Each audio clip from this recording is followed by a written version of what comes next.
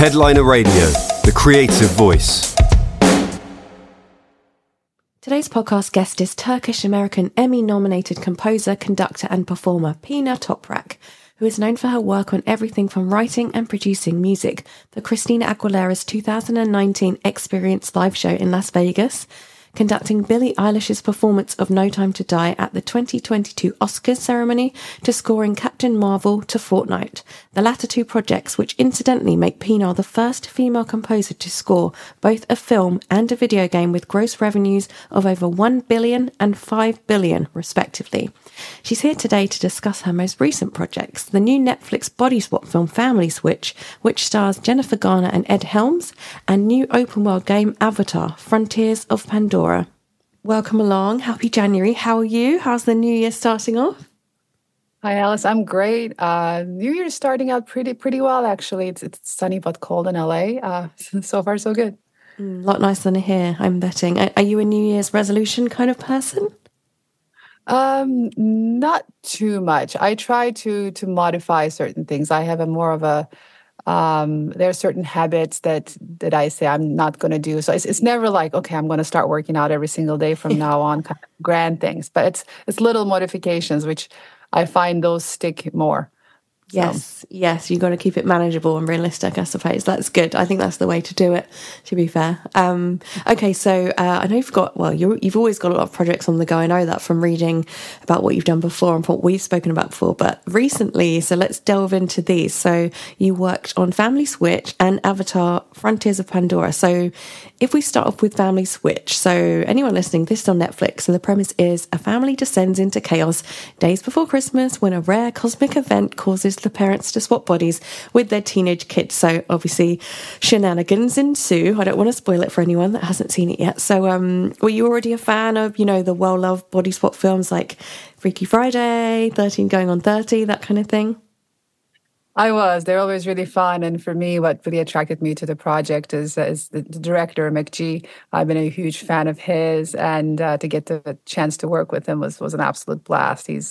He treats music so well. He's so knowledgeable, and it was really, really fun. We had a lot of laughs. Oh, I'll bet. Yeah, just from seeing what I've seen about it, it definitely looks like it was a lot of fun. And Jennifer Garner, she can't stay away from these body swap things, can she? She's returning to form, I think. That's true. There is a little bit of a little homage to 13 Going on 30 and all of that too. It's good. Oh, nice. Okay. And obviously it's a family, it's a comedy film. So how did you approach the score? Did the director have a specific idea in mind about how it should sound, or was it left up to you, Pinar? Well, it was a collaboration. He did have an idea about just kind of, it was almost like Edward Scissorhands-ish opening, mystery, the choir and, that kind of vibe. So that part, just right off the start, he was already pretty clear on it. And he wanted it to be a timeless story. So orchestral and, kind of what we would hope to hear from these sort of films. But within it, there are so many other different cues, so many things that we've done. There's a nod to Mission Impossible. There's just so many things that we've done in the score that we just collaborated on and had a lot of conversations, and it was great. And had you done many comedies before? Because obviously I know you've worked across a big variety of genres and, media types as well. But had you done this kind of comedy film before?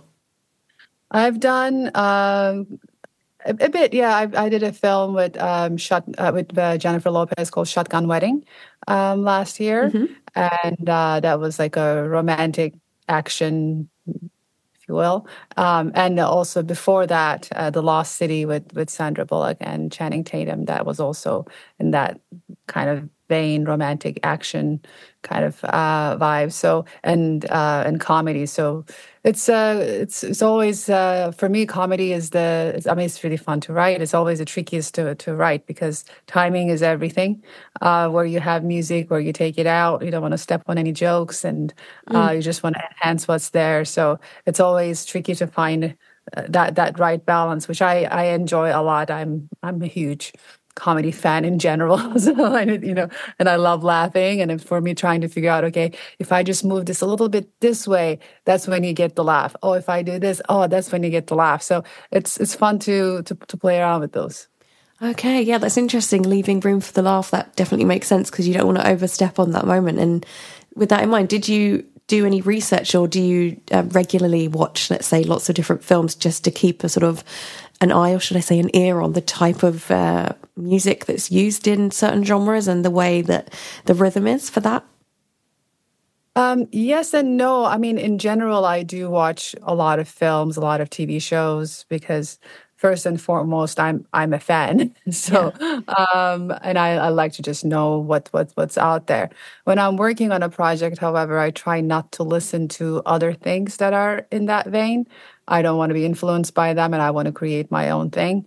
So yes, I do listen, but not the very. I try not to get close to it while I'm writing. Yeah, that makes absolute sense. And yeah, you're a fan, but it's also research, Pinar. You can watch TV and films and everything's research, so no one can judge. It's all good. Exactly. And is that just for Christmas, isn't it? It says, so did any Christmas music or elements of that, find their way into the score as well?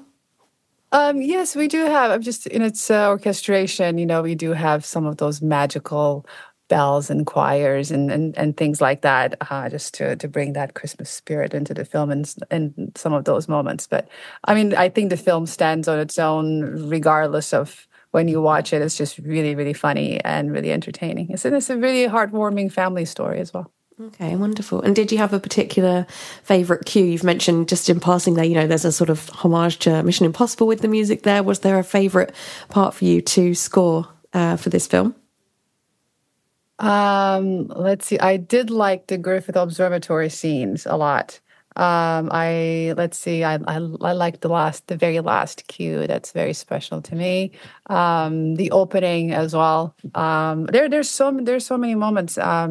We had a lot of fun with it, and also, there's a scene with Ed Helms conducting. I won't ruin it, but we worked on a little thing there as well. So it's just different variety of things that we just played around. It was really great. Okay, wonderful. Okay, let's move on to Avatar Frontiers of Pandora. So huge game, of course, from the huge franchise. So I take it you had seen the Avatar films before and were familiar with the Pandora world, or did you have to do a mammoth binge watch session as a refresher? Because they're very long films, aren't they?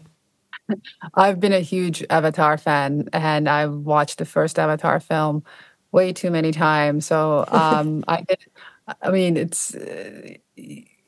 didn't really need a refresher. I was kind of a very devout fan of Avatar, to the point where I was actually kind of, when James Horner passed away, was the original composer of the first Avatar film, I was really heartbroken because I was a huge James Horner fan, and it was a huge loss to the film scoring community.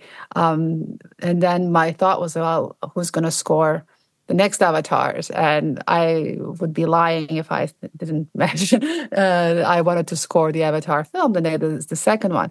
That didn't come my way, and I was like, oh man, it was a disappointment. And Simon did a fantastic job with the score of the second film.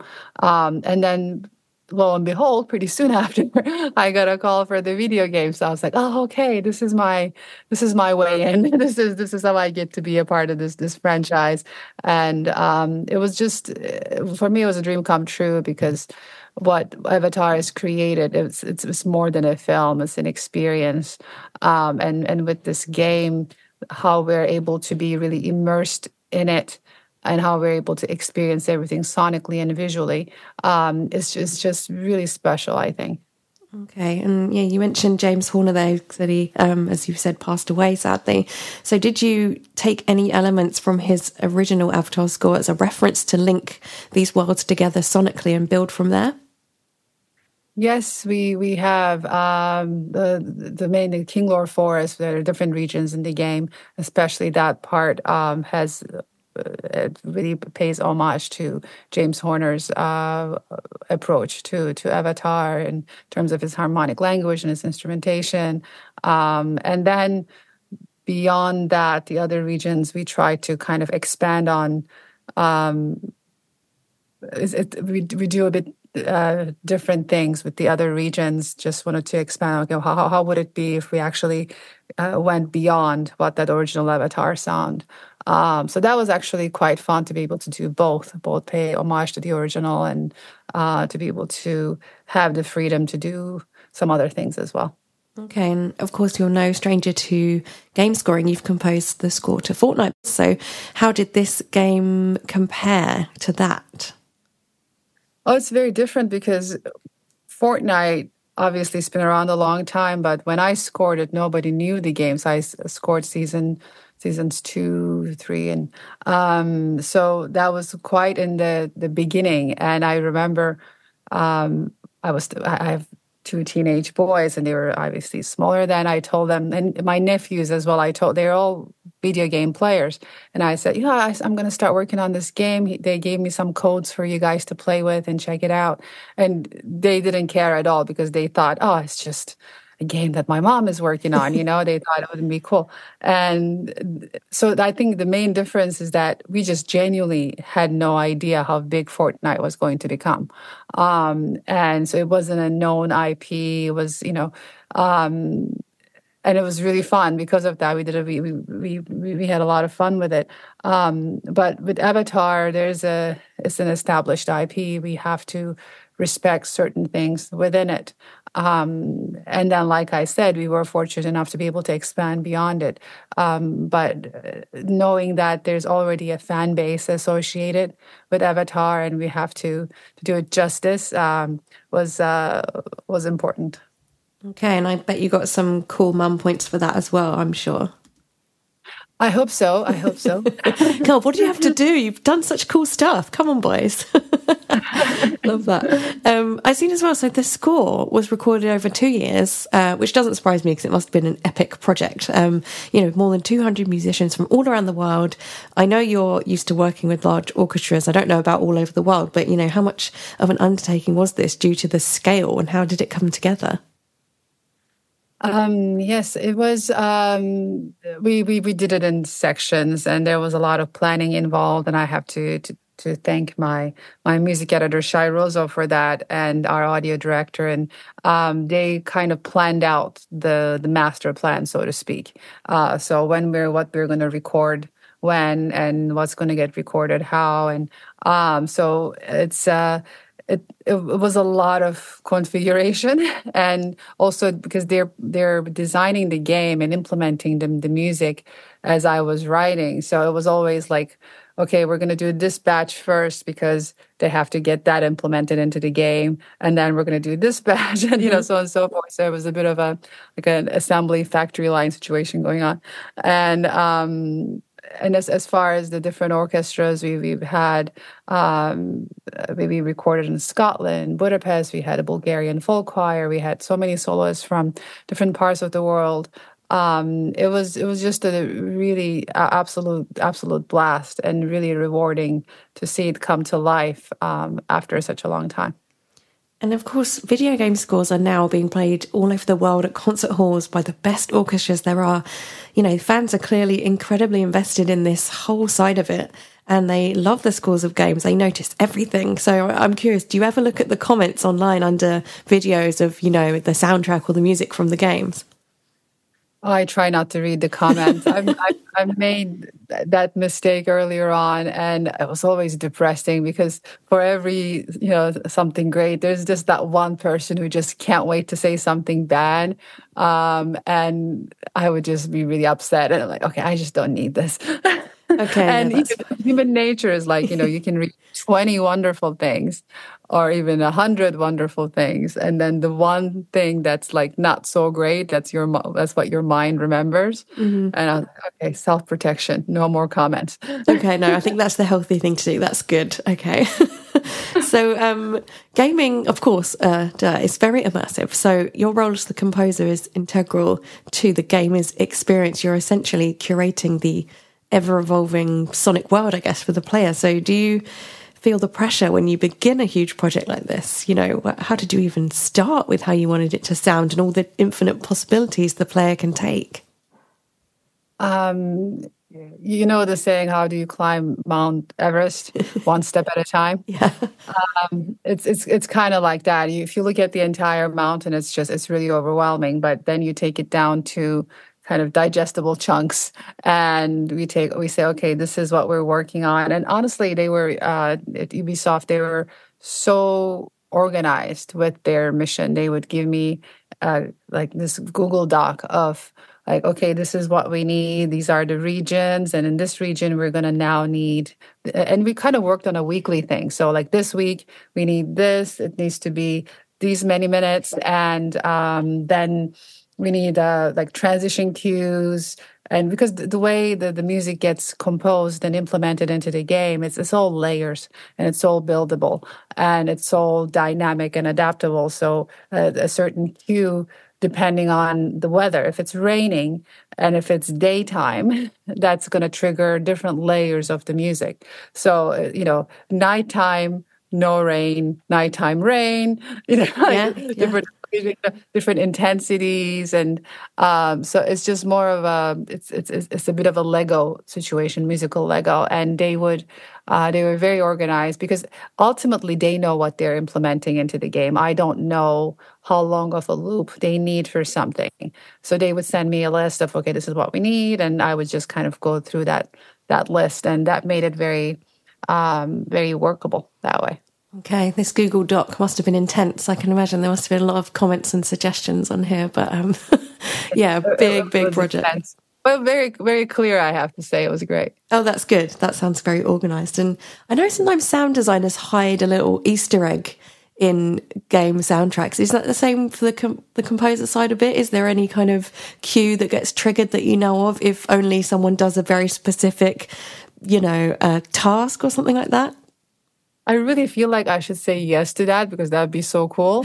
But no. Oh, that's a shame. Could have got an exclusive there. Or you could make something up. Maybe someone would never be able to do this task anyway. I could probably ask the guys, can you guys do that for me? And maybe they would do it. Next time. Okay. And on to just some of the, tech that goes behind the scenes. We always like to talk about that at Headliner. So the music production kit behind the scenes that make your scores possible. I know you're a Steinberg Cubase user, aren't you? So when did you first use Cubase? So I switched over to Cubase from Logic. I want to say 14, 15 years ago or something like that. And I've never looked back. It's because as composers, we look at our software more than we look at our partners. Sometimes it's all that's what we're looking at all day long. So you might as well like what you're looking at, and it needs to get along with the way your brain is thinking. Because there isn't. I always say the best software is the one that you know the best, and they all ultimately do a very similar thing. But with Cubase, it works really well with large templates. I work with quite a large template, and I find it very stable. I find their support very supportive, and That's good. And those things for me, that they're really important because they have installed in their development. They're constantly evolving, and they're constantly hearing from us. If I have a bug of any kind, they get back to me immediately and they resolve it immediately. So I really feel that personal connection to the team, and like I said, I like how the software is designed and how it does things. It just works with my brain. That's fantastic. And do you have a particular favourite feature that you always use as a go-to or that you rely on, perhaps even without noticing it? Like you say, you're just relying on it constantly. You need to know it's working, don't you? I mean, there are a lot of things. I have 2 touch surface that all the macros are designed, and I love how I think the fact that you can kind of customize and streamline your workflow, and really think like a programmer would. Okay, I want, if there are 8 steps that I would normally want to do to accomplish something, you can create a macro for it, and it's on my surface, and it's immediately executed. And there's so many things. I love all the media editing features. I think are for me, they don't compare to to anything else. Again, it just works the way I would love them to work, and all the improvements that they've made, even with the latest Cubase 13, they're very exciting company, um, and like I said, I look at it for many hours a day. So there are tons of features that I'm very grateful for. Great. And I've got to ask you about Avatar. Have you played it? Are you a gamer? I was more of a gamer. I feel like I should say I'm a gamer because I do enjoy it a lot. And most of my childhood, I was one of those nerdy kids. I was either playing my music or playing video games. I started out, not to age myself, but I had a Commodore 64 and an Amiga, and I was really into it. Now it's just my younger son especially, he plays, and I join him sometimes, but I don't have the same amount of time to sit down and actually finish a game anymore. Of course. But I do play with my son. You're probably too busy composing the next score for the next big game anyway, rather than playing it. With that in mind, are you allowed to share what you're working on for the rest of the year? Or, I don't want to get you in trouble with any NDAs, of course. Yeah, no, currently there isn't much I can say, unfortunately. It's funny how our world is. We can't mention anything for the longest time, and then we do all these press things where we are nonstop talking about it. So it's two extremes. Yes, I bet it must be very bizarre. Okay, well, I look forward to eventually hearing about whatever it may be, and I'm sure it's going to be something exciting and probably huge as well. So, I look forward to hearing about that, Pinar, and I hope it's going well. Thank you. Thank you so much for joining today. It's been wonderful to talk to you. Thank you so much. Likewise. All right. Thanks, Pinar. Bye. Headliner Radio, supporting the creative community.